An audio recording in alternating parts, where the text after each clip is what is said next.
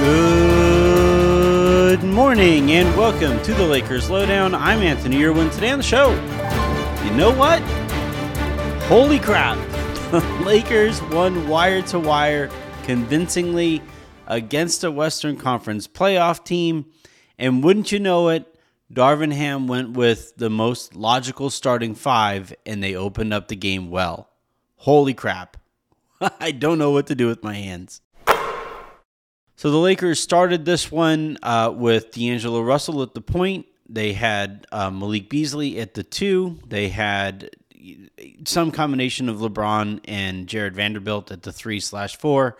And then you had AD at the 5. And they came out and looked incredible. Just the ball was really moving around. I think they assisted on like 14 of the first 15 buckets that they scored. They didn't miss a shot in the paint in the first half, I believe. All of the numbers would indicate early on that was the right move there from Darvin Ham. So credit to him for doing so. And doing so, by the way, the first opportunity that he had. You look at the Lakers schedule coming up. They could not just kind of drop this game. After the All-Star break, they go at home against Golden State, at Dallas, now that they have Kyrie. Although now that they have Kyrie actually kind of makes me more confident in the Lakers. But anyway, they go at Memphis, they go at OKC, at home against Minnesota, at home against Golden State, and at home against Memphis. That is a pretty tough stretch there, and a stretch that the Lakers kind of sort of need to, the 7 games that I just listed, they need to win at least 4, preferably more, obviously. And had they lost tonight, then they would have, been looking at having to win 5, if not more. So this was a huge win. And as I've been saying, since the deadline, the Lakers didn't have any more runway to, try to stick with any kind of continuity. And again, credit to Darvin Ham. He goes with that starting group, and they just came out absolutely gangbusters on New Orleans. New Orleans at no point took a lead. They did get the game to within, I think, 1 or 2 points at various points over the course of the game. And like that's kind of the way that NBA basketball just kind of goes nowadays with the 3-point shot. But also the Lakers are trying, you could tell they're still trying to iron out a rotation. And when you're trying to do that kind of a thing, you're going to have those stretches where teams can, either go on a run on you or climb back into the game on you.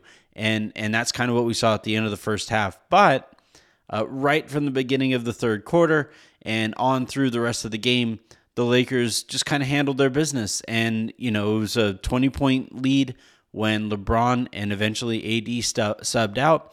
And they were able to just kind of coast to a nice, comfortable wire-to-wire win. I think they said on ESPN this was only the 4th time that they've won wire-to-wire this season. Sure, my heart can confirm how few stress-free games the Lakers have played this year. But this was a big one. This was a big one to get some momentum going heading into the All-Star break. The Lakers were able to see firsthand some things that they're going to be trying to build off of, whether it's the starting group, whether it's a bench unit, whether it's roles, all of that stuff. This was a huge, nice, great win. Can we also just really quickly just go back? Let's savor this moment. Let's do this together, right?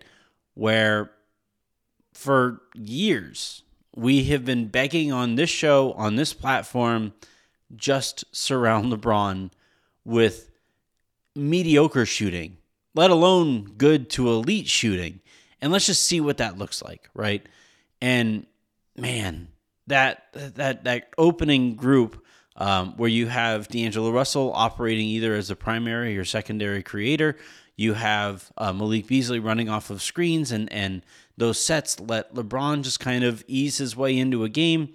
You have all kinds of space for LeBron and AD to do what they're going to do. And then because of how great at shooting Malik Beasley and D'Angelo Russell are, it allows you to play another non-shooter out there in Jared Vanderbilt, and like that kind of length and athleticism and energy.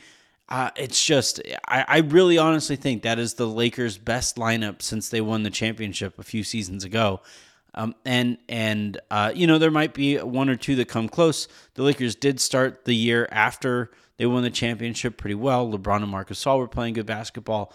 But this, to me, like it's kind of interesting, and I'm going to talk about a little bit more, dive into some of the stats on this one here in a second. But it's a modern look, and it's the equation that has allowed LeBron at various stops to have the successes that he has had. Surround him with shooting, surround him with guys who don't need to be on the basketball that much, and who can, if they are going to be on the basketball, they can also space the floor when they're not on the basketball. And this is what it looks like. The opening to this game is exactly what that looks like. And sure, there are going to be some questions defensively. The Lakers did get out rebounded pretty heavily last night, but still, that's what we've been begging for multiple years now, plural. And as frustrating as that stretch has been, and as annoying as it might be to sit here and say, like, how did you screw up rosters as thoroughly as you did to get to this point?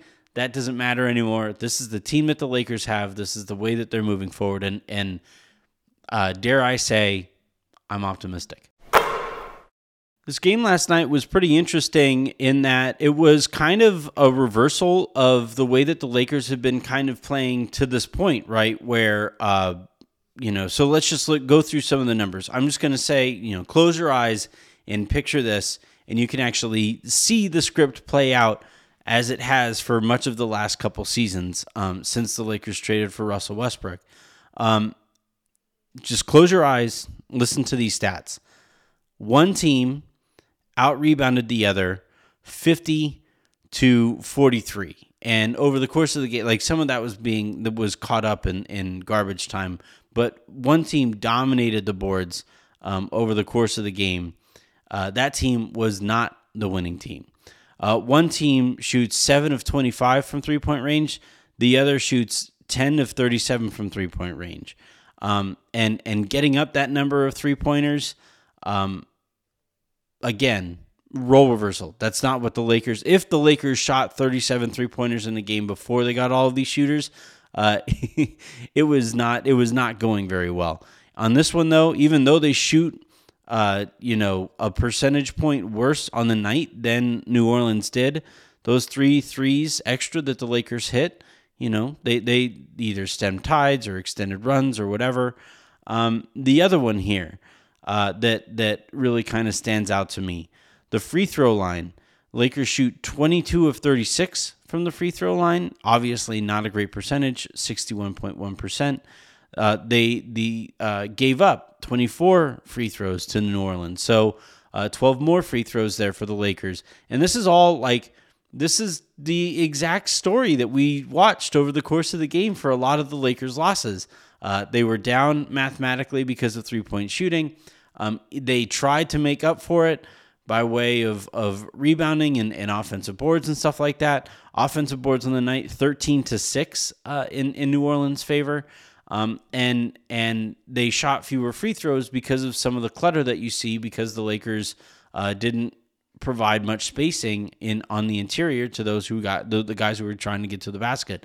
So that kind of role reversal, it was really refreshing, honestly, to watch that game and say, man, it sure was nice to watch this game play out for you guys the way that it's been playing out for us for all the entire year, right? It's the Steve Carell from The Office, how the turns have tabled or whatever.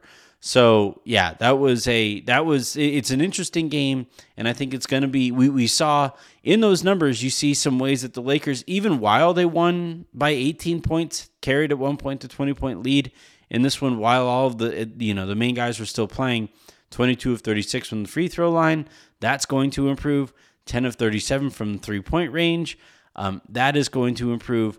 This was a blowout already that could very easily have been a 30-35 point win in the Lakers' favor, and still we didn't have to stress it out because that margin for error, we now can see the Lakers have a lot more of that to work with.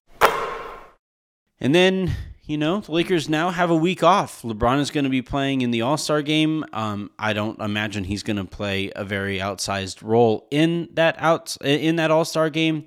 But you are going to see a lot of guys who, could really use a week off to just kind of recover and get ready for a sprint to the finish line here. The Lakers don't have, they're 27-32. That is 59 games. That means they have 23 games to go here before the end of the season. And, like I said earlier, they're going to have to go probably 17-6, I would imagine. And I think they're capable of it. I talked about the opening as they came back from the All-Star break, but the schedule does lighten up quite a bit. And the Lakers should, if they stay healthy, be able to go on a bit of a run. And I think this game really kind of offered up the outline and kind of the blueprint on what a run is going to look like basketball-wise in terms of approach. I thought the Lakers played really well defensively. They had a couple breakdowns here and there, but I thought they were really kind of flying around. They just kind of suffocate. You have Jared Vanderbilt out there. You have AD, I thought, was spectacular last night. Much better body language from him, too. Then you have LeBron, as engaged as he has been since the Lakers won a championship a couple seasons ago. So you have the workings there of a pretty good defensive team, I think, and a potentially elite offensive team. And we'll just see what that might look like over this final stretch. All right, that is going to do it for this episode of the Lakers Lowdown podcast, and probably I might have another conversation type of pod between now and the end of the week where we look back on the pre-All-Star break season that the Lakers have put together, and then also obviously look ahead to what the second half of the season is going to have to look like, and the likelihood that we see the Lakers putting that kind of a run together. So until probably later in the week, whether it's probably going to be Friday. We're probably going to do maybe a hook or something Friday to wrap up the pre-All-Star break season, and then get ready for the post-All-Star break season. So until then, until I talk to you guys next, I can't talk right now. I'm not kidding. I have so much energy. I just started dancing after the game. I was walking around the house doing the ice in my veins thing when D'Angelo Russell made that three-pointer in transition off the pull-up. I was laughing when the Lakers were connecting on alley-oops. I was laughing when AD was able to just kind of get his efficient 28 points and then just be absolutely dominant defensively. I was giddy here. So I know being somebody who is paid to speak, should be better at speaking, but I am legitimately way too excited. I don't know how I'm going to sleep right now. I'm going to have to play video games till 2 a.m. Because because that game was so much fun, and because I feel a sense of optimism that I frankly haven't felt in quite some time. So until I talk to you guys next, and until I figure out a way to speak properly, I'm Anthony Irwin saying have a good one.